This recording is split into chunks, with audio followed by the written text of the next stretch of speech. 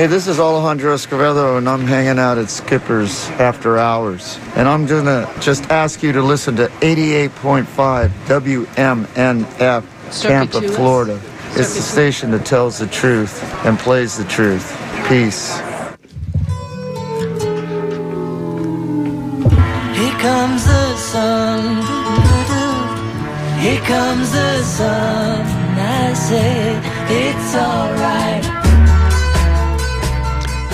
Hello and welcome to the Sustainable Living Show here on WMNF Tampa 88.5, where every Monday at 11 we bring you a conversation with local experts on sustainable issues.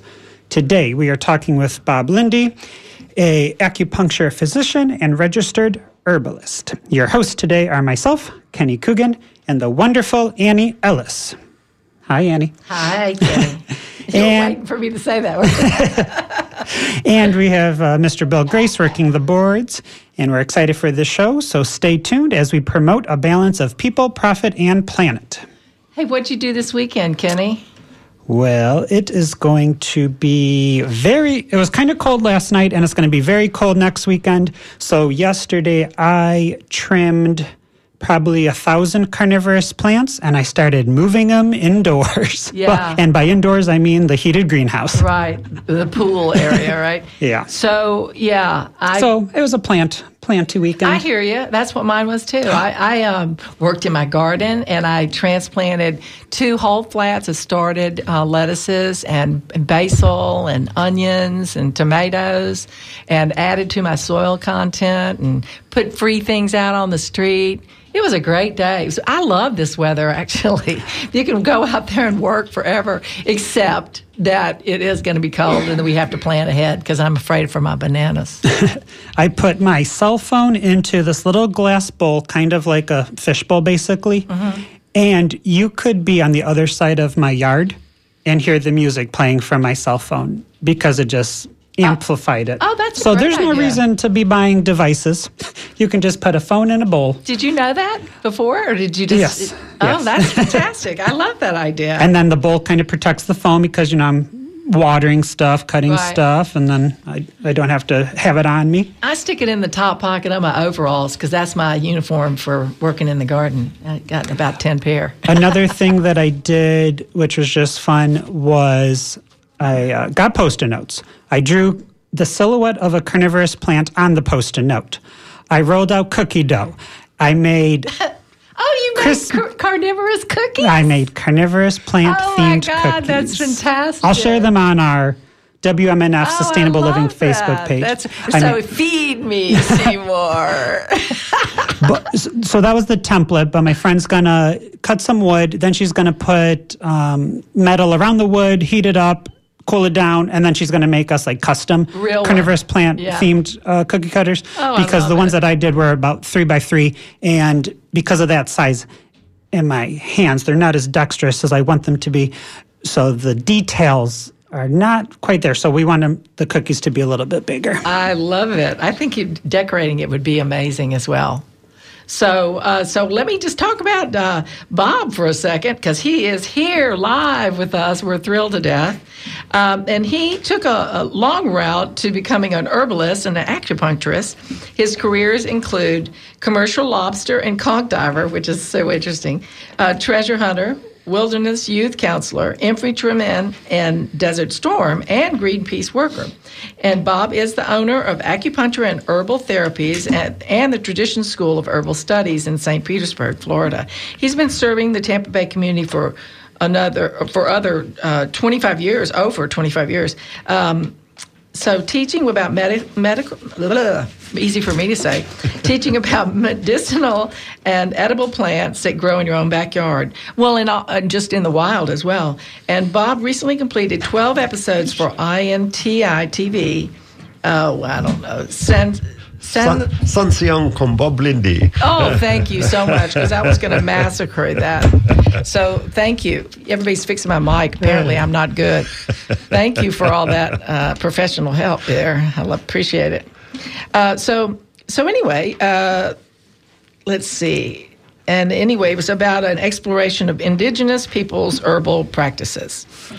So I know you've been around a really long time in this area. And, I actually went on an herb walk at Sweetwater Farm. Oh, wonderful. And it was with you, and it was fantastic. And I learned an incredible amount about, what is already there if we just know what to do with it. And, so what do you do, as an herbalist? I mean, you do these walks, but just talk about what it is it to be an herbalist, Bob? And always exciting to be here, and especially on this show. So grateful for you to come. And having the opportunity to talk about herbal medicine is always an exciting thing for me. And I get asked that a lot, like, how do you define an herbalist? What is an herbalist? And there's not a good answer. Because there are so many different permutations as to what an herbalist is. And although I practice Chinese herbal medicine and acupuncture, and that's great, but if we look at the sustainability aspect of that, it's not that sustainable to be growing things, so far away and shipping them over here. And one of the things I always like to talk about is the indigenous people that lived here in Florida, long before the Europeans showed up, they survived forever. So all of the medicine that they need to be a successful culture was already here. And so for us to regain that knowledge of what is our local plants, our bioregional plants. And so for me, herbalism can be many levels. For very complex issues where I might need really specialized herbs that come from outside the area. But for the day-to-day issues that all of us, colds and flu and sprains and strains and bug bites, all of that stuff's here already. And so for so many people to regain that knowledge about these plants that are already here that we don't have to plant. We just have to not mow.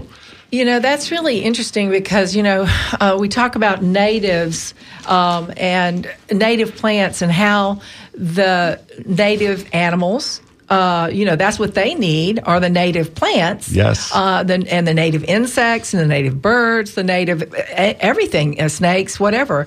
They need the native plants because that is going to work for their system here. And I know it just until you said that, I don't know why I separated us from the animals and didn't associate that the native. But of course, I knew that taking native honey is always better because it has the pollen from your area, so it's great for people that have allergies. It helps them and such. So that's really interesting. I'm sure I'm not the only person that didn't think that way. We always like the things that are exotic and all of our superfoods and our adaptogen herbs, all of these amazing things. But the reality is sometimes broccoli doesn't look exciting to us, but if you lack the nutrients, if you lack those nutrients that are key in broccoli, then that is a superfood for you. And so eating the diversity and those things that grow in our environment are the best because they're adapted to our environment. Interesting that you say that. When you are talking about the honey, how close do the bees and the honey need to be from where you live to be effective? We all say that. I have no idea. I like some good local wild honey without a doubt. And I know people who claim that they've been successful with that.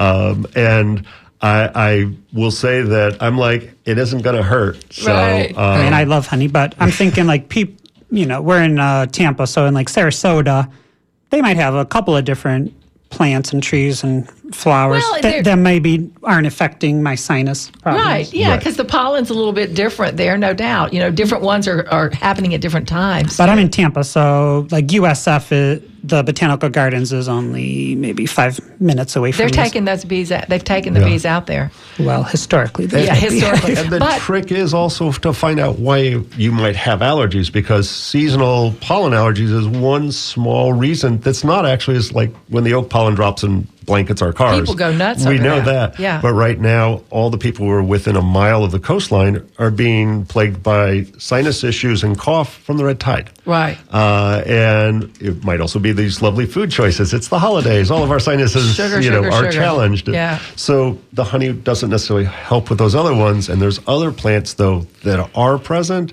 that are already weeds in your yard, and those are medicinal weeds that may help based on how come you might be dealing with those chronic sinus issues? That's interesting because I can stick my head in a bag of pollen and it does not touch Not a problem, me. Not right? touch me at all. Yeah. I don't know why. It's the oddest thing. But yeah, I can just totally, nothing affects me like that at all. Now, maybe You're if lucky. I know I am. I'm very grateful for it. But I know that, like, if I moved somewhere else, then that would be a different pollen. So there's entirely that. But, you know, there's so many beekeepers around here that sell honey.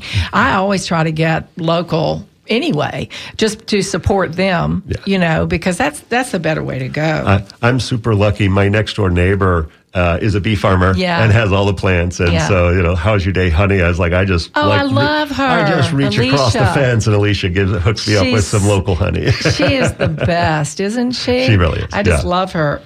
That's where I get a lot of my honey too, actually. Yeah. But so how do you become an herbalist, Bob? Poof, you're an herbalist. You're listening to this channel. So the reality is there's 1,000 different paths to becoming an herbalist. And I would argue undefined but kind of different levels of herbalism. And so I actually started learning herbalism very young. And I was mostly self-taught. Learned about some local plants. At the time, there wasn't formal schools or anything like that. And, you know, there wasn't the internet, so I couldn't Google it, and I didn't know about some of the schools that further afield. But you can take formal training from herb schools like ours. Acupuncture school sometimes teaches it. Some of the naturopathic colleges around the country also incorporate herbal medicine, but based from a medicinal standpoint rather than an energetic standpoint. And it can also be passed down culturally. So somebody in your community has knowledge and you apprentice with them, or it may be your grandmother. Mm-hmm. And within those different levels, I remember the first time I was in the Amazon, I was in the Peruvian Amazon, and we started in Iquitos and we started to go upstream. And what we saw was Iquitos was very much a rough kind. I always think of that as like the start of the Industrial Revolution as we knew it in the 1800s was kind of happening there. Oh. So we went upstream. The huts changed, that the sides of the walls came down. It was to the point where you would happily eat off the floor there. But by the time we got there, and my guide his grandfather was an herbalist, I was like, what is this patch of weeds in front of every house? And so that was their medicine cabinet. And so I love it. Their gardens were perfectly manicured, but here was just these scrappy little weeds we didn't know about. So every home, and if we think about it, every one of our grandmothers or our mothers, they knew what to do for poor sleep or a upset tummy or colds and flu. And as we moved out of that more traditional cultural construct, we kind of forget. Now we know what goes on at CVS. And so without any medical training, you can go into CVS and treat lots of common, safe illnesses. So within every home, there was somebody who knew how to take care of basic elements. With every group of homes, there was somebody, I always equate it to sort of like a nurse practitioner or a PA that could take care of those higher level things, help with birthing a baby. But sometimes there were more complex issues that required, in our culture, we'd say a specialist. And that was the shaman. And the shaman would work both on the spiritual aspects as well as the more complex physical medicine issues. And you would go and spend days with that person. So what's an herbalist? All of those.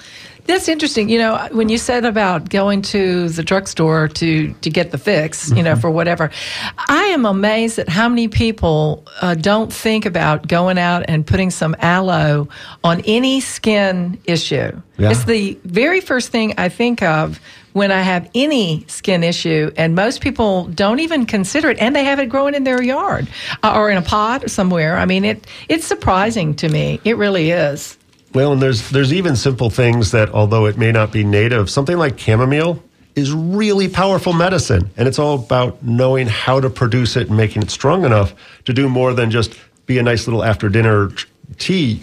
It's a strong pain-killing, antispasmodic. Right. And so you take 5 or 6 tea bags of chamomile and throw it in a pot. Now we're talking some strong medicine if you let it steep for a few hours. And that's the beauty of the knowledge, you know. So let me introduce ourselves again. I'm Annie Ellis, and you're listening to Bob Lindy at the Sustainable Living Show on WMNF Tampa 88.5. Today's guest, I put it down there, is Bob Lindy.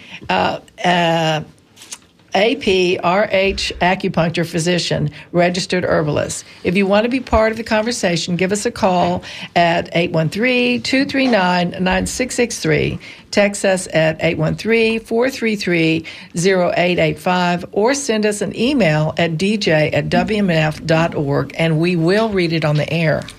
And we do have a couple of people on the line. Hi, Tom from St. Pete. Hey.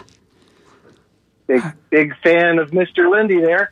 Wonderful. Do you have a question or comment for him? I got a couple of quick ones. I'm always quick, you know. First of all, I'd like to say that the highly underrated placebo effect is shamanic healing, just to get that out of the way. And I think the best quality to become a healer is to like to read and just read. So, I have two questions, but my secondary question is, I wonder if you had bees around like elder trees, if you get like medicinal bee pollen or medicinal honey, but that's secondary. My primary question is, these little brat Velcro, I don't know what they are, Bob. I want to know. You tell me. They got these green pods. It's like Velcro, stick to any kind of material. I have never found a shoe or a sock or a pant leg that they don't stick to. What are they, and what can they be? How can I eat them? Oh, that's a good question. Thanks, Tom. It's really funny, and I gotta say, like, I agree with you. Intention has a powerful healing effect, and that shamanic effect, however we choose to do it, the act of ceremony is huge. There isn't a good answer about, like, hey, if those bees are primarily harvesting from a forest of elder plants, is that going to be better for colds and flu? And there's a couple of different ways to think about that, and I would say probably. We also look at fermentation, that if we made an elderberry wine out of something, would that have some medicinal effects? And I've seen a lot of research on it. It's on my list of things I want to do. And I will say, you're right, you never stop learning. I will never know everything there is to learn about herbalism, even our local bioregional plants. I still study 2 hours most days of reading research, looking at new things, practicing my botany. And I'm guessing the plant you're talking about is probably Caesar weed. Ooh, bad weed. And it is an invasive, unfortunately, and like aggressive invasive at that. Although it's really pretty. It is pretty. And the flowers are beautiful. The nice thing is, I know there's research. I've never used that for medicine. The flowers and the tender leaves can be eaten. It's in the mallow family, Malvaceae. And so I'll enjoy eating the little pink flowers that come with it. And the young leaves, if they're cooked, are tender enough to eat. And it has some antimicrobial properties based on research rather than my own experience. And when we talk about mallows, and everybody knows, like, even if you're not a botanist, you know mallow. So okra being the most famous mallow of all. And so it's Slimalicious. I love it. The cool word is mucilaginous, but all of your mallows are mucilaginous in similar ways, some more, some less. And so we have things like Ceta. And so all of them are cooling and moistening. And that's that concept of energetics, of understanding what's the different effect that plant has on our own imbalances. So I would say if you have a hot, dry something, you could mash that plant up and slap it on a hot, dry rash or something. I just want to say, if you do, make sure that you take the seed pods out and destroy them before they spread. Yeah, they're vicious little spreaders. They're terrible. All right, Tom, do you have any other questions for Bob? No known use for those seed pods at all, huh? Because those are the easiest ones to harvest. Well, yeah, good job. I will add that I think Tom is talking about chickweed. Oh, that could be. Because Caesar weed is like a big thing that's being attached to you, but chickweed is like those tiny little green Velcro. Pods So if it's tropical chickweed rather than true chickweed, Stellaria media, grows further up north. You get about a 2-week season here. But the tropical chickweed, which is Drymeria cordata, is actually edible and medicinal. That's what I think he was talking about. Yeah, if that's true, then heck yeah. They're tiny legumes. So Tom, look up West Indian chickweed, and then properly ID it, and then good luck. Thank you, Kenny. Thank you. So Tom, or no, not Tom. Tom, you were the guest, but don't answer this, Tom. So, Bob, on Instagram, and I found her through like CBS this morning. She's called the Black Forager. She's so I love her. funny.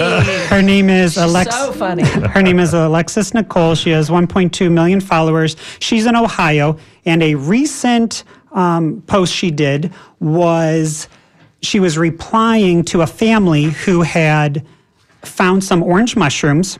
Oh my gosh. Prepared them for the family, and the entire family got ill. Ugh.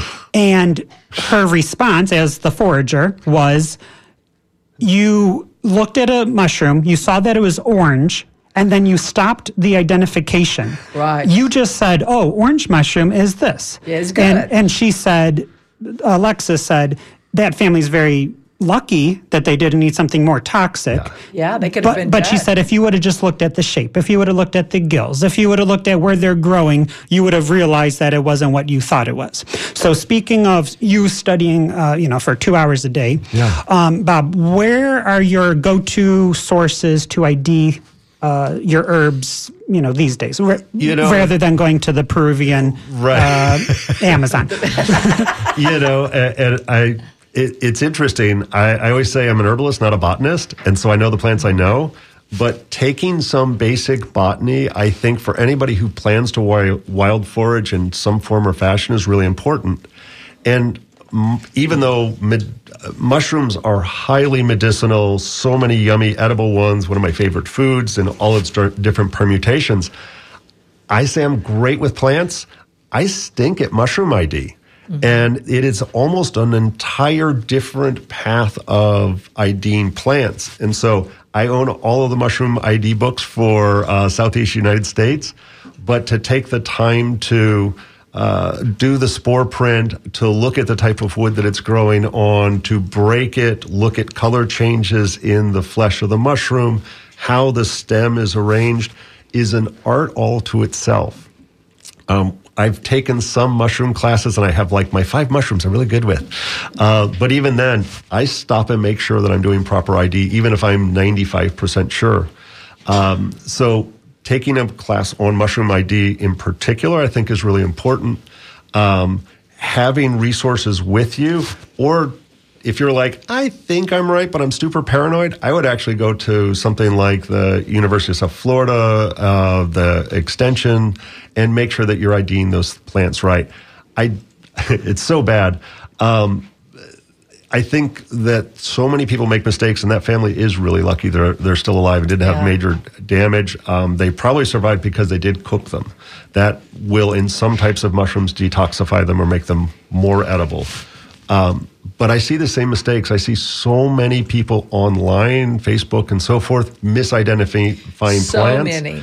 The plant ID apps on your phone are not accurate by any stretch of the imagination. You still have to learn some basic foundational botany skills to be analyze the flower, the stem, the leaf margins, and the growing conditions to make sure you're getting what you think it is. And if there's ever any doubt, don't eat that. And the weird thing about that misidentification like that is that because someone doesn't know and they get this from a source they believe knows, they are satisfied with that answer. Yes. So that stops them from investigating more. Because I see it all the time on garden programs, on Facebook programs, because I'm always re-identifying those things. It's really funny. One of my favorite classes I've taught a couple times was herbal mistakes. Yeah, that's a good And I've been one. doing this for formal full-time practice for over 20 years, and lots of part-time, more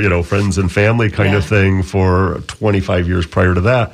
And I've screwed up my share of times. Nothing lately. I learned from my mistakes, but I was really excited. I'm never afraid to say how I screwed up. As long as I learn from it, it's not a bad thing. Yeah, and nobody others gets can hurt. learn. Yeah. But I was so proud of Patricia Howell. She is the director of an herb school up in Georgia.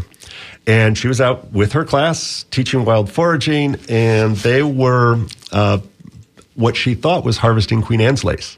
and it had been mowed flat. And she's a really good botanist, and she didn't do her due diligence with her plants. Poisoned herself, figured out that she poisoned herself. Hemlock? Hemlock. Oh, my And she took a picture. She was in the hospital for 3 days and took a picture and said, you always don't get too full of yourself and not do good, proper checking. Wow. And so I don't care how long you've been doing this or how many letters you got after your name, you never, assume you know anything without triple checking. All right, that's very good advice. We have a couple of emails. One is from, Bob Hope Jr. He says, Bob is dedicated to finding a solution to my problems. I get ongoing relief from Bob's Herbs. Thank you. Thank you. And then we have another question from Rebecca.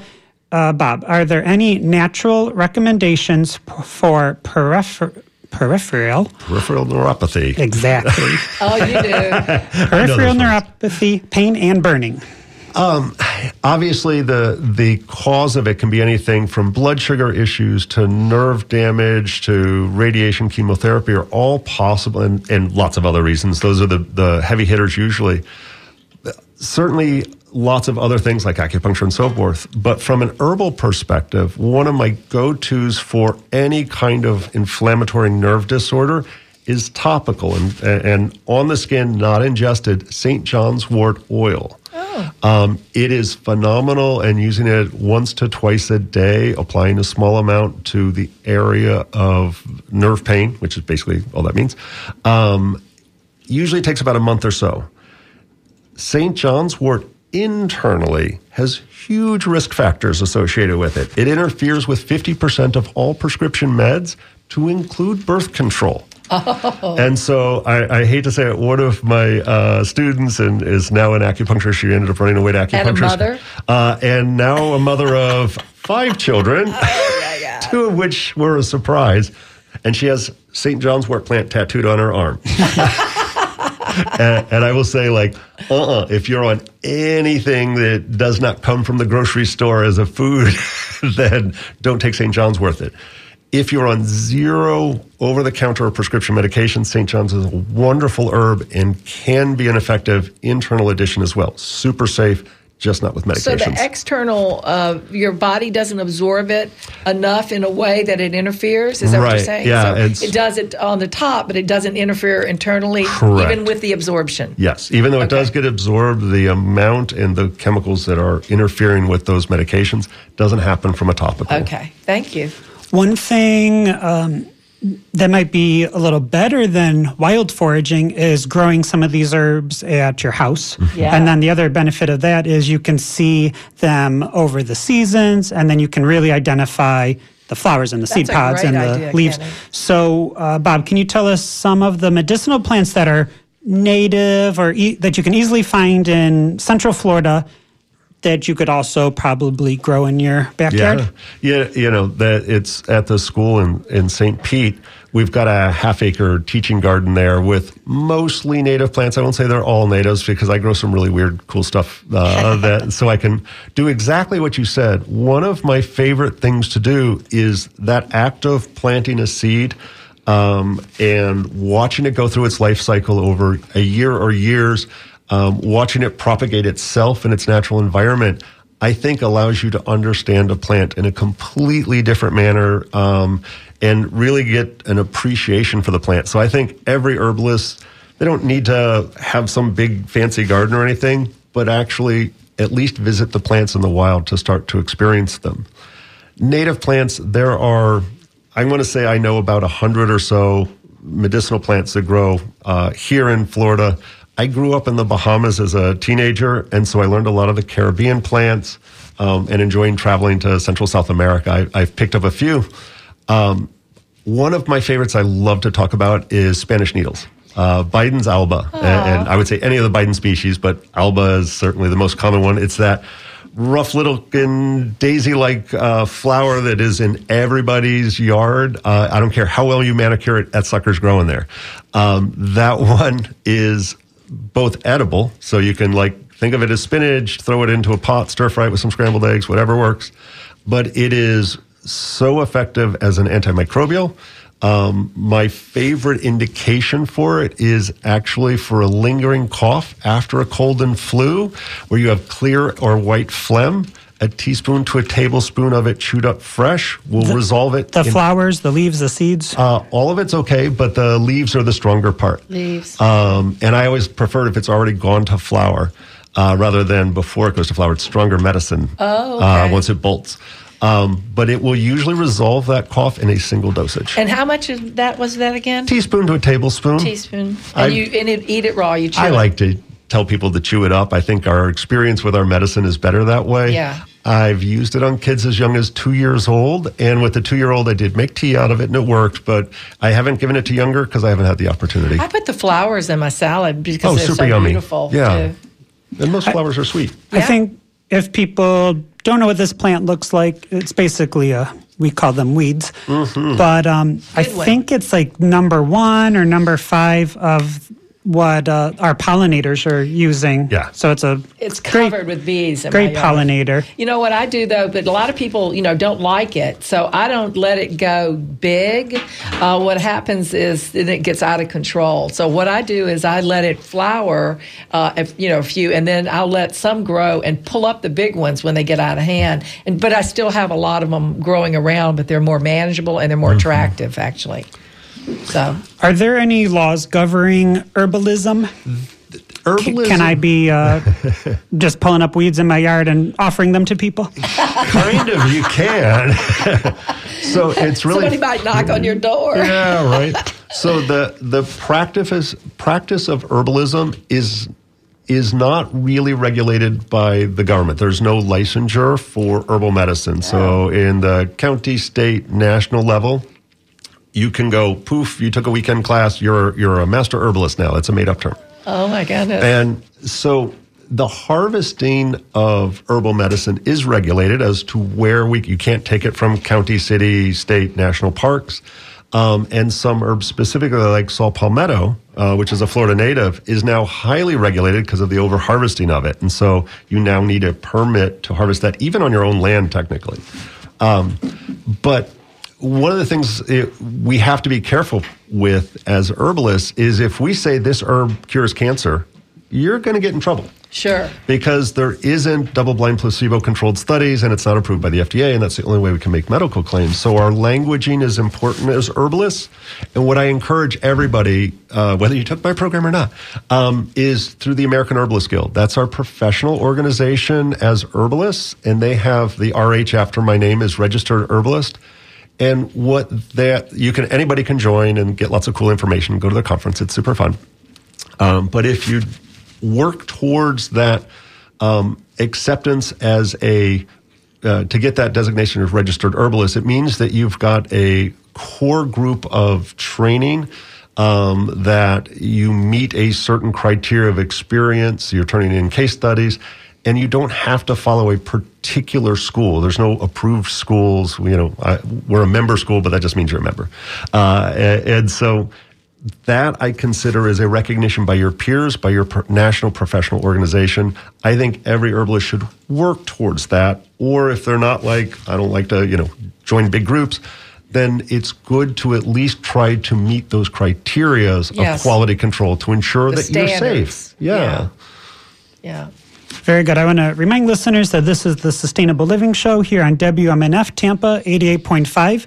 Today's guest is Bob Lindy, a registered herbalist. If you want to be part of the conversation, give us a call at 813-239-9663, or you can send us an email at dj@wmnf.org, and we will read it on air. And we do have a caller. We have Garrett, and he has a question about honey. Hello, Garrett. It's a hot item. Yeah. Hello. Hey. Hi. You have a question for Bob? Yes. I've read before that honey is antibacterial. Yes. So I was wondering, can you He's shaking his head. It's radio, Bob. Yeah. Can you use it like you would Neosporin? And if so, is there a certain type of honey that you should use? That question. No, it's a great question. Thank you. So a lot of studies are done with Manukian honey that comes out of, I believe, Australia. And the reality is any raw honey will work equally as well. They just chose that one to do the research. And so there are smaller studies that are using other honeys. They work fine. And so I would personally, the Manukian honey is ridiculously expensive. And it has to travel from Australia to get here. So I prefer our local honeys, and it is antimicrobial in that it prevents the growth of microbes. But I personally don't use that by itself if I have an active infection. So it's effective for burns, for preventing bacterial growth and things like that. So I'll actually use herbs, sometimes mixed with honey, sometimes just mixed with water. I recently stepped on some really large thorns that went most of the way through my foot and couldn't dig them out, and quickly noticed that, I have an infection from a puncture wound. And so I just did herbal soaks using things like echinacea and chaparral and a few other very strong antimicrobial, and plantain, because it has a drawing action to pull stuff out. And so with twice daily soaks, I didn't have a need for the honey. So usually honey's good for some things, but not everything. Okay. Okay. Thank you, Garrett. All right. Thank you very much. You're welcome. We have 3 emails and text messages, but they're all the same question. We'll consolidate. What? That must be a really big topic. No, it's because we didn't say something enough. They kept doing What it. is the name of the weed that heals the phlegm, cough, and that's just repeated over and over again? Yes. Spanish needles, beggar's tick are 2 common names. It's Bidens, Bidens, Alba, Alba. And I do have a YouTube page under the school, under the Tradition School of Herbal Studies, that I actually have like a 10-minute little walk talk about that. About that one? Mm-hmm. Oh. Yeah, and a bunch of other cool plants too. Yeah. But that's one of my favorites to talk about. So thank you to those 3 people who Yes. wanted us to clarify. One of them was William from Lutz, and he proudly says he's a WMNF supporter. Oh, that's good. Before you go, I wanted to say that those are going to be, I'm going to put that link on the web page, like our Facebook page. So if you guys want to get all these links and stuff, they'll be on the Facebook page that you can go to ours to look later. And the scientific names too, yeah. Correct. One of those 3 emails also wanted to know if you're chewing the Bidens Alba, can you add mint tea? Oh, yeah. Can you add other herbs? Totally. But specifically mint tea. To make it taste better? Yeah, right. Yeah. It's really funny. I'll stop myself. I could literally talk for the rest of the time just on Bidens. Traditionally, most traditional cultures don't do herbs as singles. And that's the way we marketed them and sell them oftentimes when we go to the health food store. And that's fine. There's no risks necessarily involved with that. But classically, we combine herbs together. Think salt and pepper. They're very different separately. Together, salt and pepper is this amazing spice that we put on everything. And so we have a lot of pairing of herbs together. Bidens and Ceta, actually. Ceta acuta and some of the other ones that grow wild here. Dandelion and burdock. We frequently do these herbs together to enhance their effectiveness. Yeah. And so Bidens is one of those few that I actually use as a single, but super appropriate to add other appropriate herbs with that. Mint is just good and good for you, so it can't go and do wrong. I wanted to ask you, when you just brought that up, reminds me, I understand that it's that turmeric, I take turmeric as a tea. I slice up my fresh turmeric that I grew in hot water, and then I'll put some other herbs in it. But I understand that you need black pepper to activate that for you to be able to absorb it. Is that correct? Sort of, kind of. Okay. And I hate to say it, I am the contrarian when it comes to herbal medicine. Because I don't want to use black pepper. So don't. Why you not? don't have to. Why not? Because it's not good for my blood type food sources. Yeah. So one of the things I always, my criteria, because people are trying to sell me stuff all the time. Yeah. And I have 2 criteria, 500 years of traditional history or double-blind placebo-controlled studies. And then I want to read the study. Yeah. And so often people are posting statements and making these huge things, and you click on the study, it's like a 3-mouse study. and they make an inappropriate conclusion from it. Oh, so it's really too thin to hold weight. And there is. I actually was like, I question everything. I repeat things. And I was like, yeah, but it doesn't sound right. So I went and I researched, why do we, and it's, of course, a patented thing. We take the curcuminoids out of the turmeric rather than a whole turmeric. And then we use biparaffin or whatever the heck it is, which is a chemical extract from the Chinese long pepper.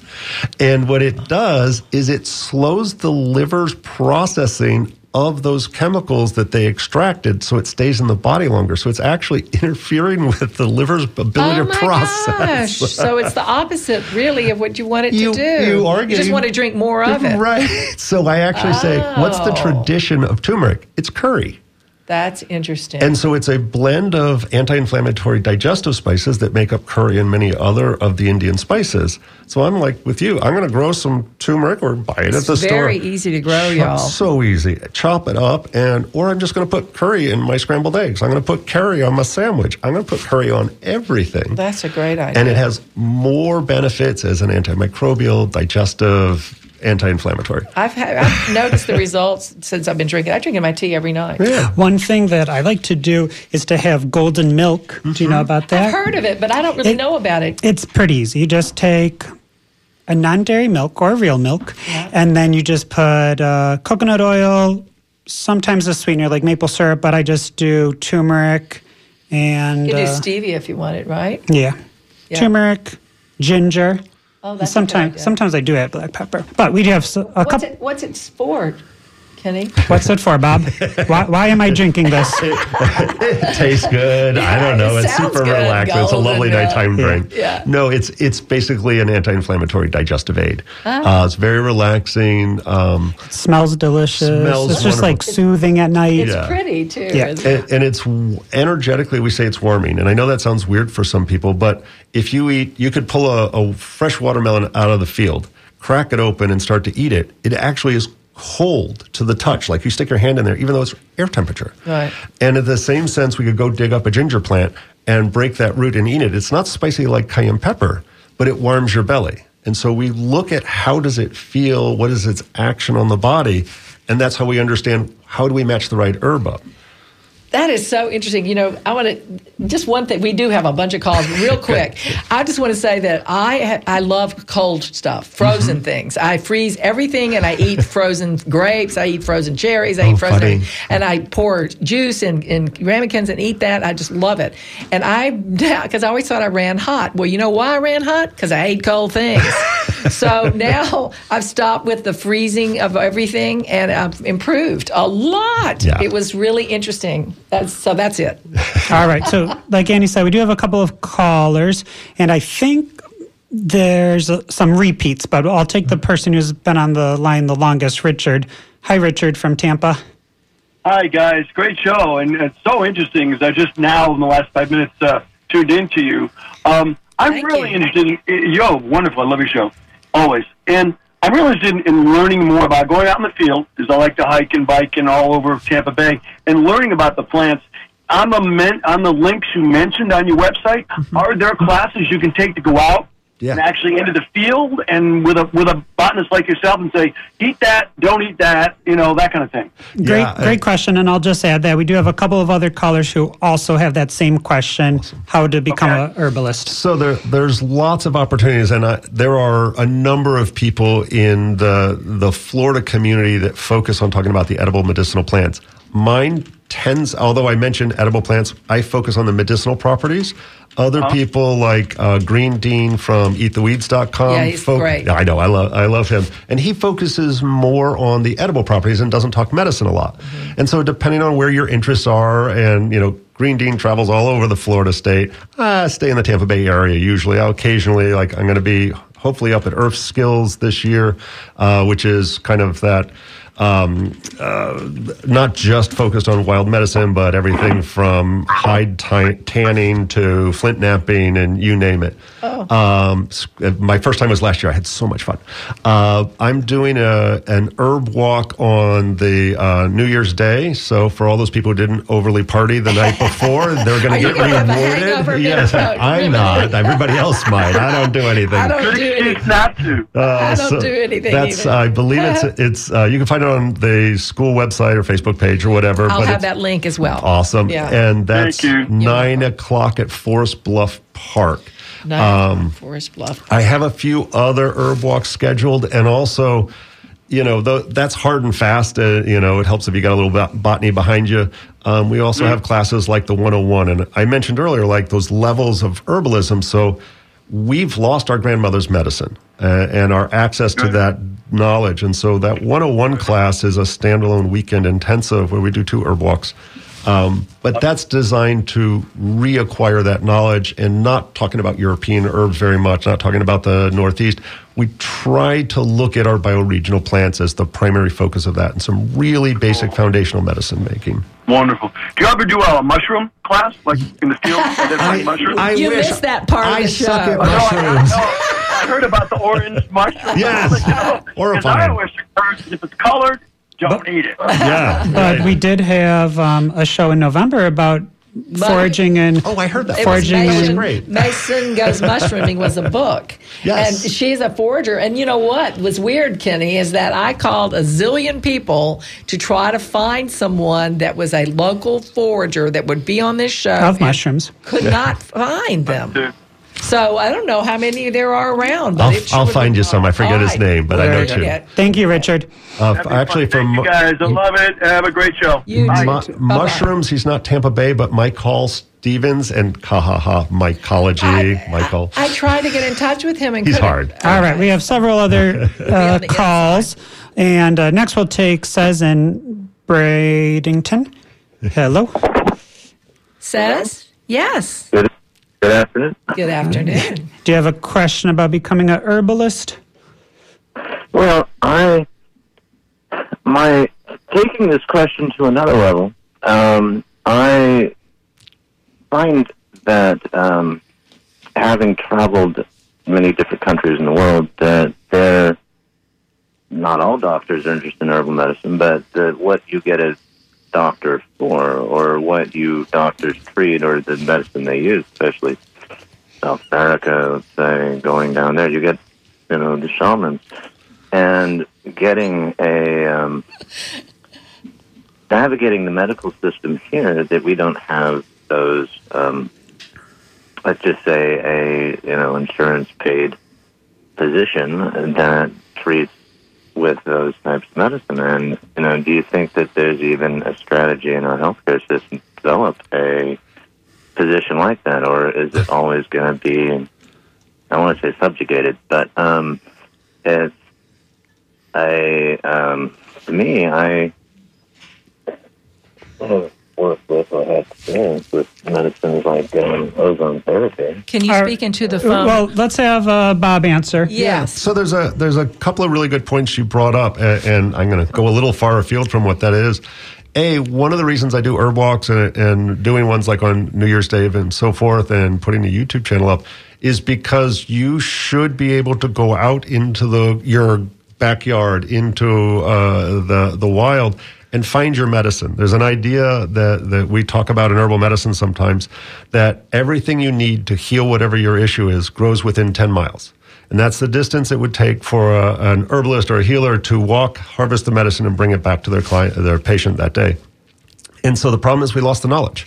And so the open fields. And the open fields, yeah. And so, one of my, to get it a little out there, but one of my purposes in life to have people reacquire their power and control so that they're no longer in a passive position in the healthcare system, that they are responsible either through dietary action, exercise, but also to be able to get that medicine that they need. And so that is one of the reasons I'm constantly talking about this stuff. I will also say, and you brought up the idea of shamanism, and that is a part of herbal medicine. And whether we're looking at the physical or spiritual really doesn't matter. But it's really popular to burn desert sage, all right? And so I was like, I'm going to go sage my house. Mm-hmm. And that is a threatened species. It's over-harvested. It's showing up at Walmart at this point. And it's usually been taken from indigenous lands out west. And the reality is every traditional culture uses smudge. They're burning things, and whether we're burning frankincense and myrrh as we're going down through a Judeo-Christian ceremony, whether we're burning incense in Asia, all of these are burning something in order to create a spiritual thing. And so we have a number of different plants that are classically used as smudge that grow wild, and cedar being one of the basics.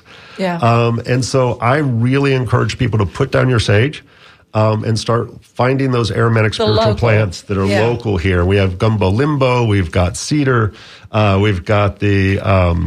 I can't think of the other one that's a Palo Santos replacement. It's like the Northern Palo Santos, Ligdum Vitae. There we go. It's in my brain.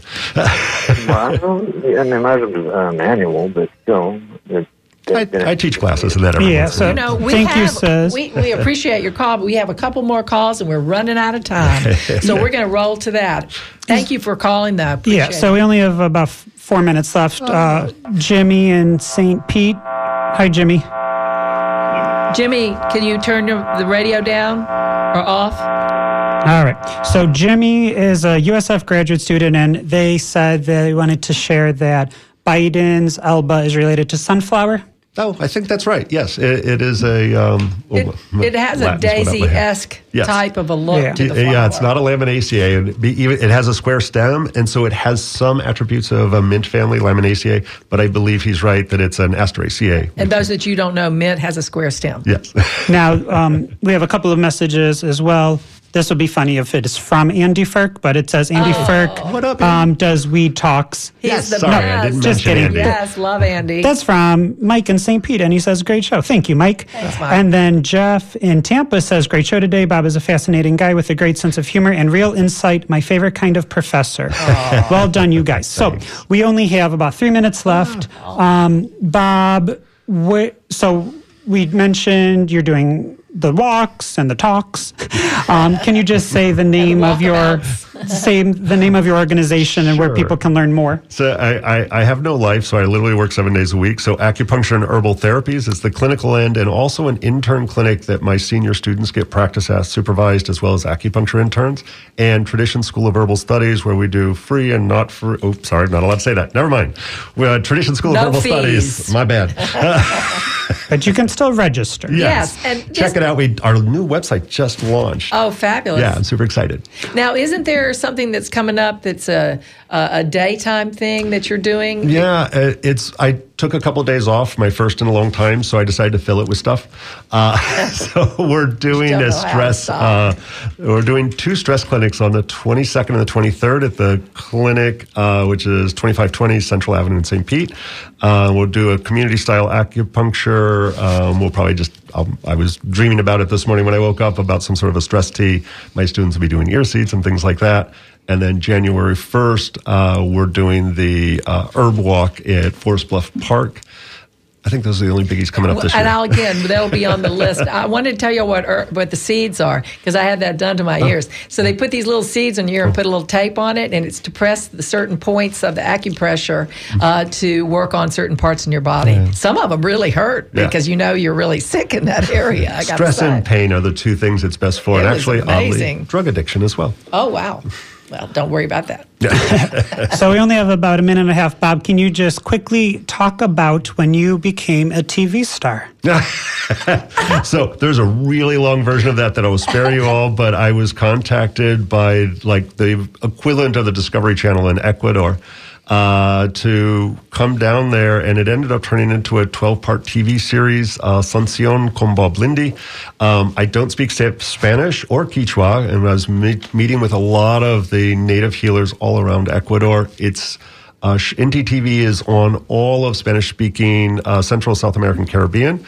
And you can find it on YouTube as well, INTI TV, and just put in Lindy, Linde, and it'll pop up with all kinds of interesting things. Bonus if you have a friend who speaks Spanish, because then you'll understand more than I do. Well, and his words are subtitled for the Spanish to read, right? Yes, exactly, yeah. So you can hear all mine. I say cool stuff. We don't understand what the questions are. All right, very good. So we're just about at time. We do have a couple of emails and callers, but we can't take you. But if you go to WMNF.org, you'll see later today that we'll have show notes about Bob Lindy, and then we'll have all of his links, and then you can contact him, your questions. I will read this one. Thank you so much for the show. So great, informative. Much gratitude, Julie. So thank you, everyone who participated. Thank you, Mr. Bob Lindy. If you enjoyed this show and our weekly content, please go to WMNF.org, donating through the tip jar and directing your donation to the Sustainable Living Show. Stay tuned. In the next hour, you will hear WMNF Tampa's Monday Music with Flea. And make sure to tune in next Monday morning at 11 for the next Sustainable Living Show. We'll have Raleigh Barnes with Apollo Beach Garden Club and Community Forest Garden. Follow our Facebook page, Sustainable Living WMNF, to stay in the loop. And also listen to our past shows. Just go to Listen on Demand on WMNF.org so you can hear this again.